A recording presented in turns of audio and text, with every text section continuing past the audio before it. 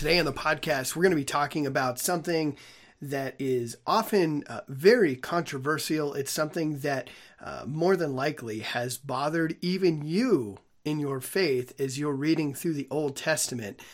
Today, this is going to be another one of those sermons from the Calvary Chapel that I attend. It's Romans chapter 6, verse 22, and we're going to get stuck on that one verse discussing what it means to be a slave of God. Now, specifically on this podcast, in this sermon, we're going to go back to the Old Testament and look at biblically what slavery looked like. Now, we're not talking about the horrific things that happen all over the world every day in the realm of slavery and human trafficking. No, we're talking about how the Bible doesn't seem to condemn slavery in the Old Testament, and even rather seems to condone it in certain situations. And there are even rules in the Torah, in the first 5 books of the Bible, concerning slavery. It's very disturbing, but we're going to look at that today, and we're going to find out that slavery is not nearly biblically, the Bible version of slavery is nothing like what we see around the world. And then we're going to take those concepts and carry them forward and look at what kind of picture does that paint when God says that we are slaves of God. Okay, what does that imagery teach us about our relationship with the Lord? So this is going to be a fun teaching for a lot of you, as it's going to clear up a lot of concerns, a lot of stress, and possibly even a source of doubt that you've struggled with your faith. So anyway, with that, welcome to the Youth Apologetics Training Podcast.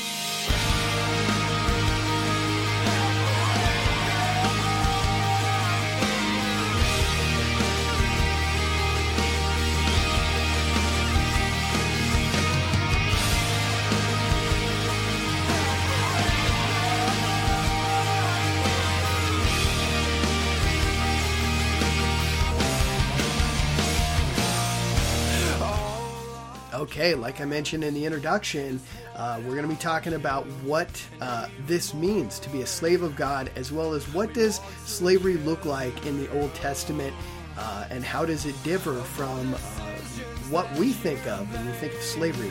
So with that, let's just go ahead and jump right in. All right, so yeah, we are going to deal with an uncomfortable subject today. I think it's going to be fun. I've been looking forward to this. But it's something that really tripped me up in my faith early on. In fact, I was just talking to my mom about it yesterday, and it's something that has given her some hard times in the past as well. So we will get to that. Before that, though, just a quick review. I mean, I know we do this just about every time, but so Romans, written by Paul.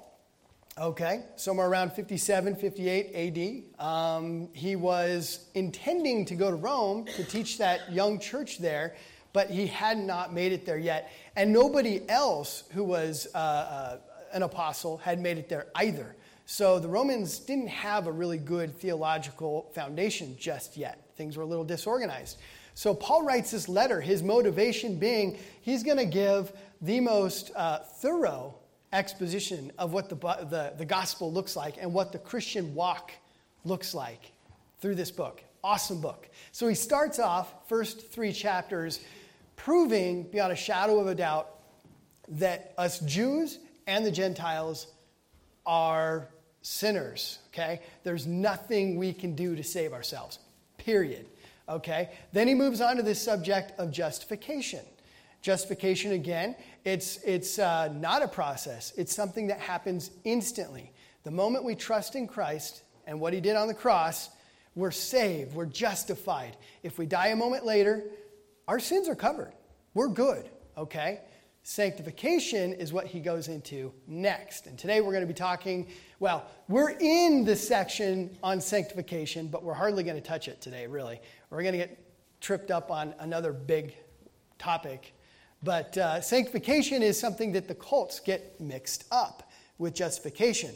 Sanctification is a process, the process by which we are convicted of our sins, and through the help of the Holy Spirit, we change and we become more Christ-like. We live more righteously, holiness.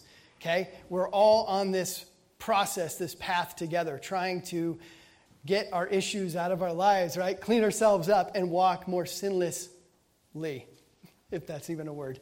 Okay? And so that's sanctification. A lot of people get the justification and sanctification mixed up. They think, well, I got to be good so that I can be saved. I got to not sin. I got to sometimes follow the Mosaic law, this, that, and the other. I got to do street time if you're a Jehovah's Witness, or I got to do the sacraments if I'm a Roman Catholic. These different things that you have to do. No, you're justified. Christ died on the cross for a reason. He spilled his blood to cover your sins. You're justified by what he did. Now, as a response to that, we clean up our lives. We are saved, and we love God so much, we want to live righteously. Amen? We good? All right, so let's go into, last time I mentioned we were in Romans chapter 6. We touched on a couple concepts that are kind of interesting.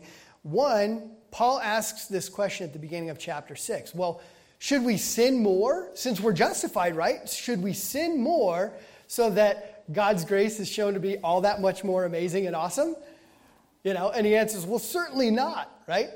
And then he goes on with two different examples of, he's trying to explain why we really shouldn't be doing this. One of the things he brings up is that we should consider ourselves dead to sin, okay? And then the next thing he talks about is that we should make ourselves slaves of righteousness. Slaves, that dirty word. So that's where we're going to get tripped up today. We're going to go into verse 22. It's the first time I've ever done this. Usually I'll cover about half a chapter in a teaching. I'm going to spend this whole teaching stuck on this idea of verse 22. So we'll go ahead and read it. We're still going to cover a lot of verses, but as far as Romans goes, we're going to get stuck right here. It says, "But now, having been set free from sin and having become slaves of God, you have your fruit to holiness and the end everlasting life." So, slaves of God. See why I was praying, God help us? This is a difficult subject. This brings up all kinds of issues. Slavery, to begin with, conjures up images in everybody's mind. We all think about kidnapping and cruelty and beatings and endless work days and condescending yelling at your slave, and we think of racial issues, right? Okay? But yet we're called slaves of God. So there's three things that I wanted to deal with today, and I have a feeling actually after putting all my notes together, there's no way I'm going to get to the third thing. I'll save that for next time, I think. I think that's how it's going to work out. First thing I want to deal with, what is biblical slavery? This is really uncomfortable. You guys noticed in the Old Testament, there's slavery there. And for whatever reason, you don't see God condemning it. That's really, that freaked me out when I first saw that in the Bible. It's like, oh, no, this is not good. Okay, so we're going to deal with that issue. What did biblical slavery look like? And I'll give you a hint, guys. It looks nothing like the images in your head right now. Nothing. Okay? The second thing I want to deal with is, how do you become a slave? How did that actually take place? And then lastly, how do we bring this forward and apply it to the Christian life? Because what we're dealing with here is types and shadows. I've talked about this a few times in other teachings. Types and shadows. There's all these different events, places, situations in people's lives that point forward to a gospel truth somewhere later down the line.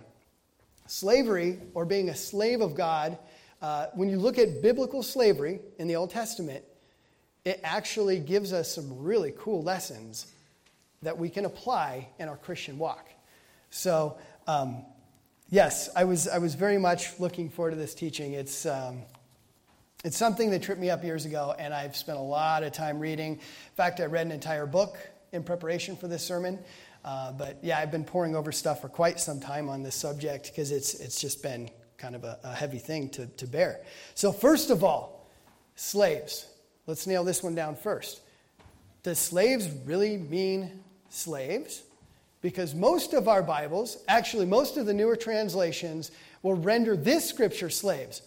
But every other time this Greek word for slave, which is doulos, every time doulos is used throughout the New Testament, for the most part, it's translated bondservant or servant. And that's not correct. It's actually not correct. I don't claim to be a Greek expert, but you look at all the experts and they say, no, that's not correct. It really should be rendered slave. I understand why they rendered it bondservant, because it's such an uncomfortable word and it conjures so many bad images for us. Okay? But it really does mean slave. Okay? In fact, Peter, James, John, and Jude all refer to themselves as slaves of God. And they use, when you look through the New Testament, okay, we're called all kinds of titles, guys. So let's not get caught up on just this one thing, slaves of God. We're also called the bride of Christ. We're called friends of Christ. In Revelation chapter 1, verse 6, we're called kings and priests. All right? It's also said of us that we are adopted. And as adopted, we're crying out to God. In fact, I'll read the scripture. Galatians chapter 4, verse 5. It says, to redeem those who are under the law, that we might receive the adoption as sons. And because you're sons, God has sent forth the Spirit of His Son into your hearts, crying out, Abba, Father. Which is a real intimate way of crying out to God. It's like, Daddy. Okay? Just like... So, there's all these different ways that our relationship with God is illustrated. We're sons, we're adopted, we're the bride of Christ, we're kings, we're priests, and we're slaves. Okay? So don't get tripped up on that. What that is an illustration that's going to teach us more about our relationship with God and where we stand before our Father. Okay? And where we stand before Jesus. So,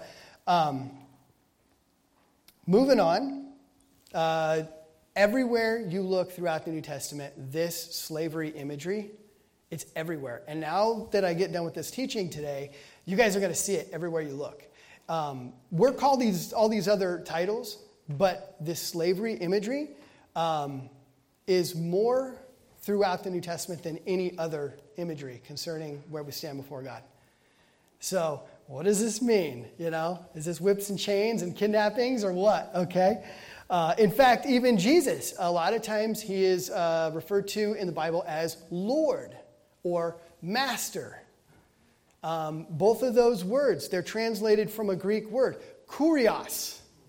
And that basically means it's a slave master.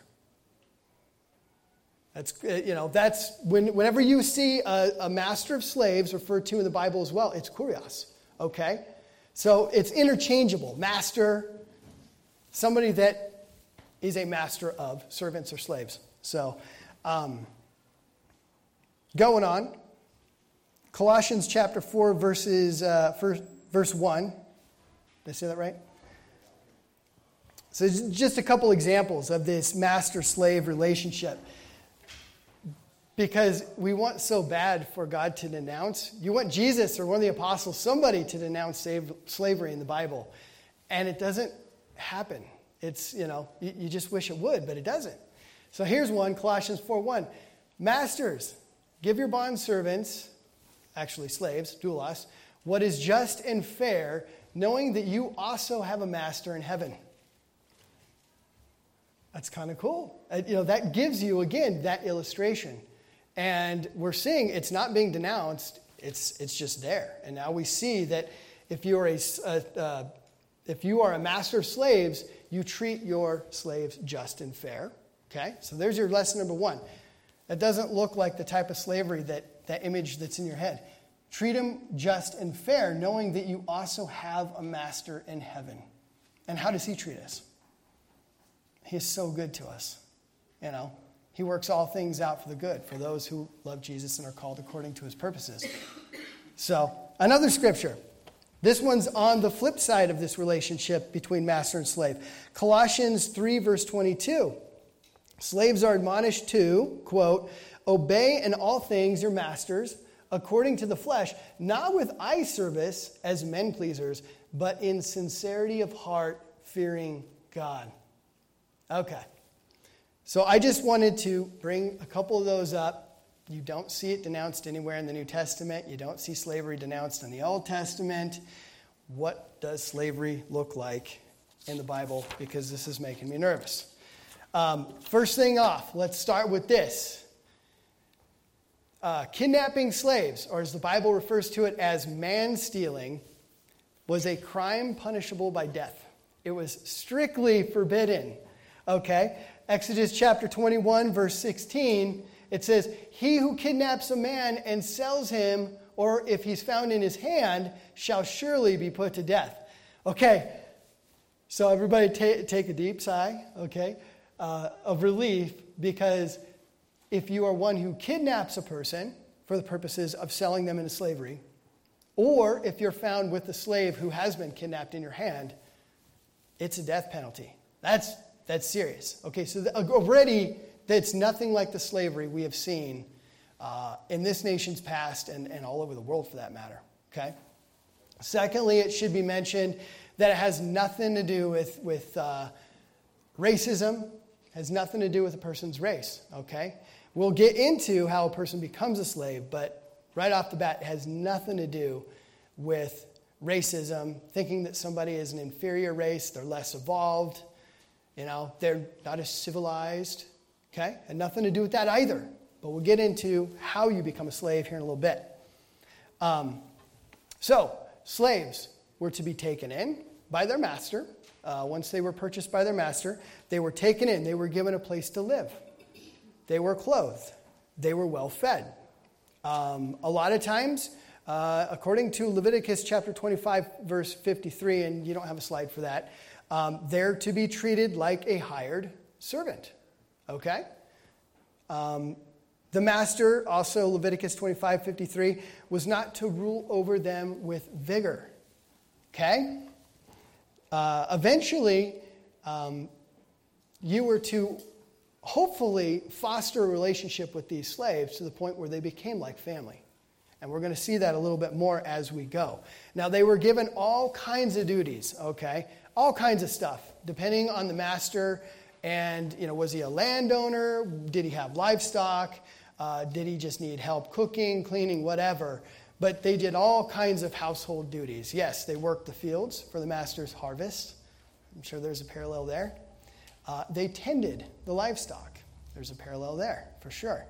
Okay? They took care of the master's house. They represented, sometimes a slave would represent the master in the public square. Okay? They would go shopping for him, different stuff like that. Okay? The slaves would do just about whatever the master needed within reason. And I guess I should throw in there, something else that was punishable by death was raping your slave. Just want to throw that out there. Again, you weren't to mistreat or oppress your slave. Slaves were given time off by the Mosaic Law. They had to. Every Sabbath day, which would be Friday night at sundown, all the way extended to sundown on Saturday, that was the Sabbath. And by the Mosaic Law, all slaves had to have the day off. Nothing but rest, relaxation. Okay, so again, totally different, right? They were also required to observe the feasts, which is kind of interesting. So, for example, the Passover, when the Passover would happen, they would get to take part in that. Yes, they would have duties in that, but they got to take part in it and they got to eat as well and have a good time. They just also had to serve in that. So, much different than the images of slavery that you guys have, that I had going into this. Slaves actually had a certain level of respect, depending on what type of slave you were, okay? And we'll get into the different types of slaves here pretty soon. But they were afforded a certain amount of respect and honor in the public square. In fact, many slaves were very proud of who they served.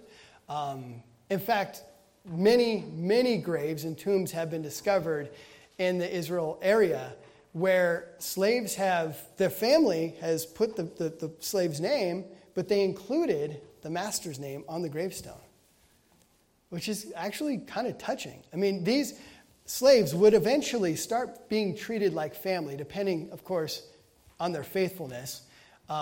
And these slaves were proud of that. They were proud of who they served. They were proud of their master.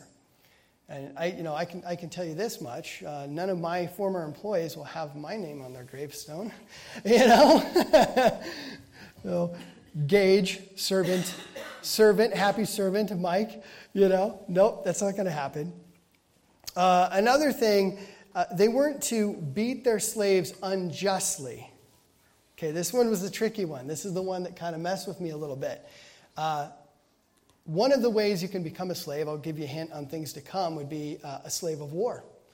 Other slaves were criminals, okay? And being that they didn't have prisons so much, these people would become slaves. And I guess sometimes you kind of have to, kind of like when you got to spank your kids.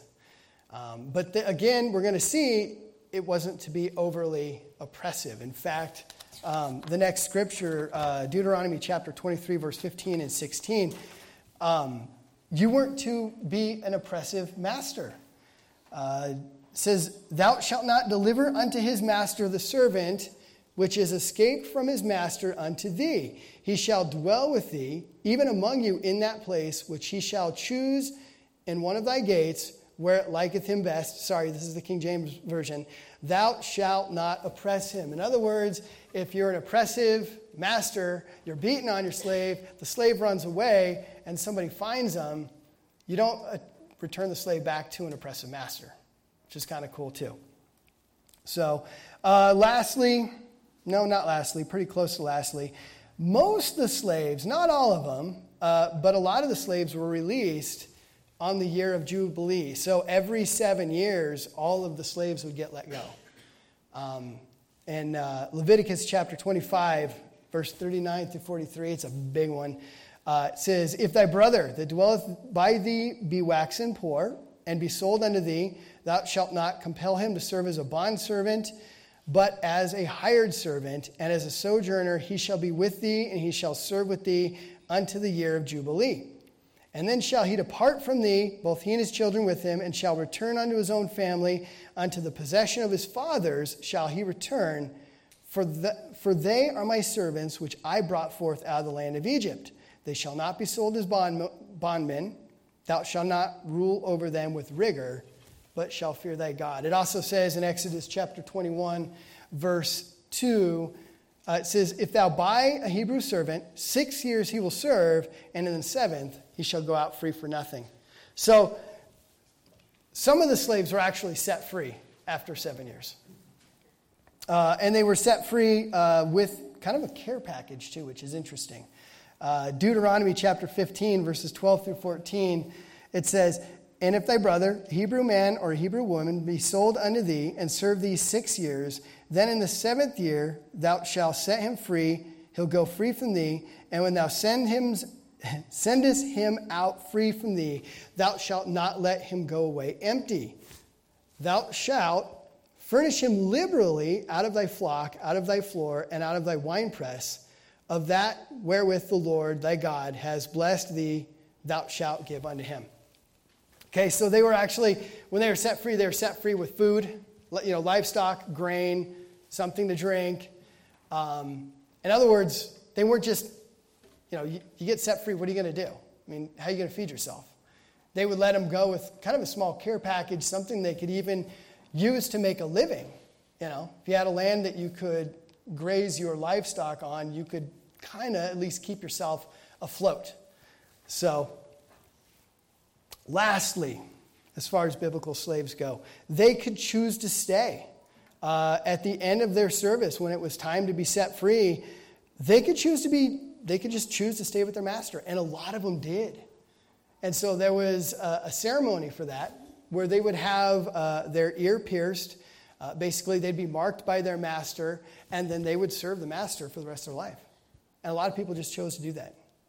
Okay? So it's a lot different than what we're thinking. They were not to oppress them. They were not to be cruel to them. They were not to rape them. They were not to kidnap.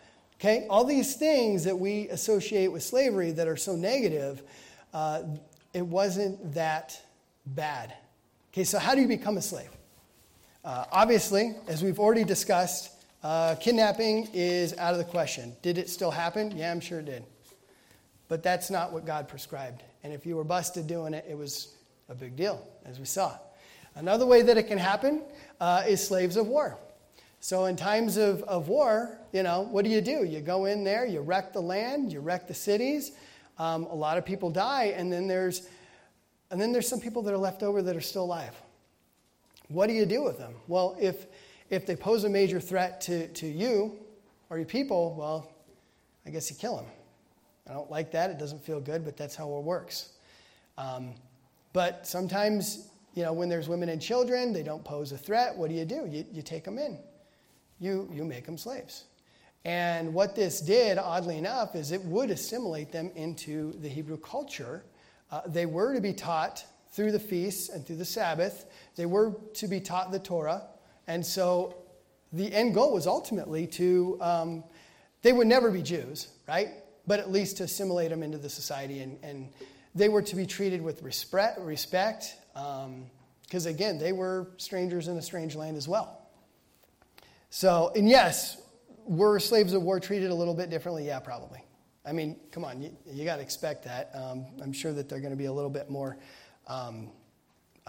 resistant to serving you, right? So it might be a little different. And that is uncomfortable, but it is what it is. I mean, the alternative, leave them there and starve, is probably far worse. Another way to become a slave is criminals. Now, this is kind of fun. When somebody commits a crime back in Old Testament times and they were caught, whoever they wronged, they had to make restitution to them. They had to pay that person back sometimes 5 to 7 times the value of whatever they damaged, stole, or whatever. Okay? And obviously, if it was a life, if somebody's life was lost during this crime, well, it was a life for a life. That's just how things were done. But if property was damaged or whatever, you had to repay the person that you wronged many times over, which is awesome. In our system, what do? We just throw you in jail. Okay, so the person that got wronged rarely gets what's owed to them. They're just stuck holding the bag, right? And then we as taxpayers have to pay for them to sit there and eat 3 squares and have a comfy cell. But back then, no. You commit a crime against somebody, you're busted, you serve them now. If you can't pay them back, you become their servant for a time, and you work it off. I think that's justice. I think that's pretty awesome. I mean, rather than just locking them up and everybody has to pay for them, right?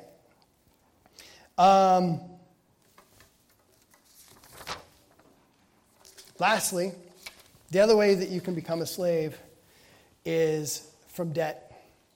So if you rack up a debt that you can't pay, you owe your lender something, and you're unable to pay your debt, you have to sell yourself into slavery. If you default on your debt and you simply cannot pay it, there's only one other option. They didn't have social programs. I mean, the closest thing to a social program they had was the landowners that were growing food would avoid harvesting the corners of the field so that the poor could go over there and glean the food, which actually is also kind of neat. Rather than a handout, it was a hand up. They still had to work for it, but it was free. That's kind of cool, actually. But that was the closest thing to a social program. So you get yourself in debt, nobody's going to bail you out. You can't declare bankruptcy. You sell yourself into slavery. And well, okay. And sometimes you had the choice of picking a master, somebody that would bail you out, and you could work for somebody you wanted to work for. Sometimes you just work for the guy you owe the money to. So, it's unfortunate, but that's how it worked. and nobody had to carry the load of people who spent money irresponsibly. Now, there's other times in life where you just run into hard times, right? And just bad things happen, and you have to sell yourself into slavery. Or it even happened that people would sell their kids into slavery. What is that? So, well, Rick's shaking his head. I know you've thought about it, Rick. No. Actually, I think it's a little different than what a lot of you might be thinking. If you can't support your kids, what are you going to do? I mean, you don't want to watch them grow up in a really bad situation.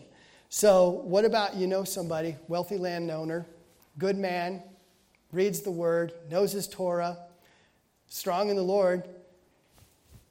It's actually not that bad of a deal, and 7 years later they're going to be free.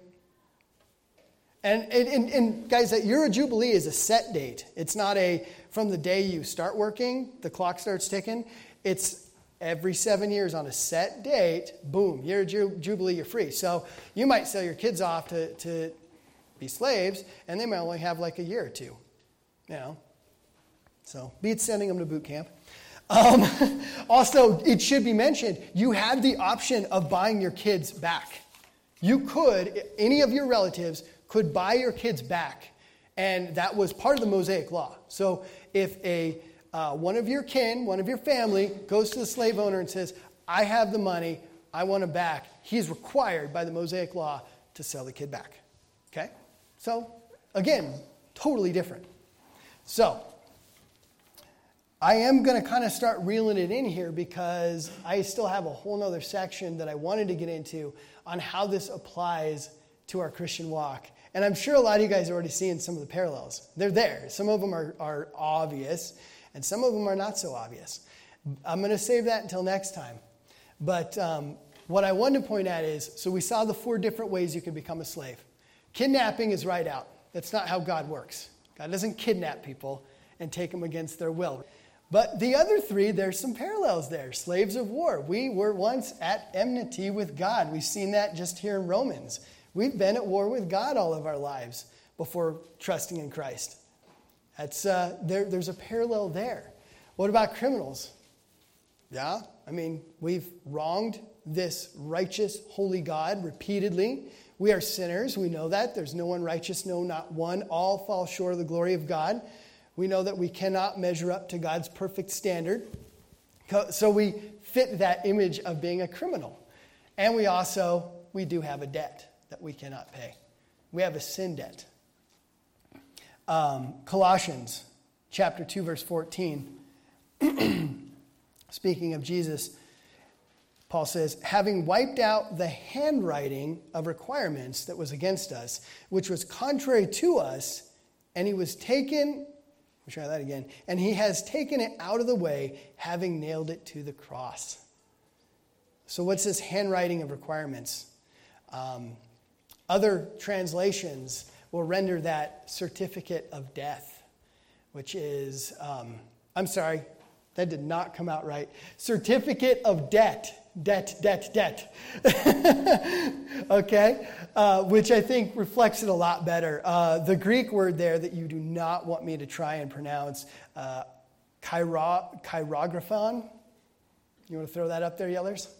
Danielle, My wife put these slides together like 10 minutes before the service. She did an awesome job. It's all my fault. I was supposed to get this to her like 3 or 4 days ago. We've been really busy with the graduation stuff. But anyway, chirographan, a document, a note of indebtedness, is written in one's own hand as a proof of obligation. Okay? That's what Paul was saying. We have a debt that is against us. We've racked it up. We have sinned repeatedly over and over and over in our lives. And Christ, he wiped out that certificate of debt, nailing it to the cross in what he did there, taking our sins upon himself. Okay? Even the Lord's Prayer that we're all taught to memorize, forgive us our debt as we forgive those who have debt against us. Well, that's not talking about money. It's talking about sin. Forgive us our sin as we forgive those who've sinned against us. So Christ In fact, when he was on the cross, he said, "It is finished." In Greek, that word was tetelestai. That word means paid in full. It's what they would stamp on debt that had been paid off, a document showing that a debt had been paid.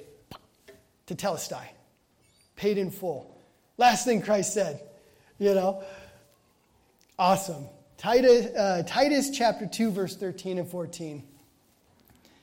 Looking for the blessed hope and glorious appearing of our great God and Savior, Jesus Christ, who gave himself for us, that he might redeem us from every lawless deed and purify for himself his own special people, zealous for good works. Christ redeemed us. Redeemed, what does that mean? It's to gain or regain possession of something in exchange for a payment. That's what Christ did for us. We have been purchased. And so that's just the beginning of this illustration of us being slaves of God. That's just the beginning of it.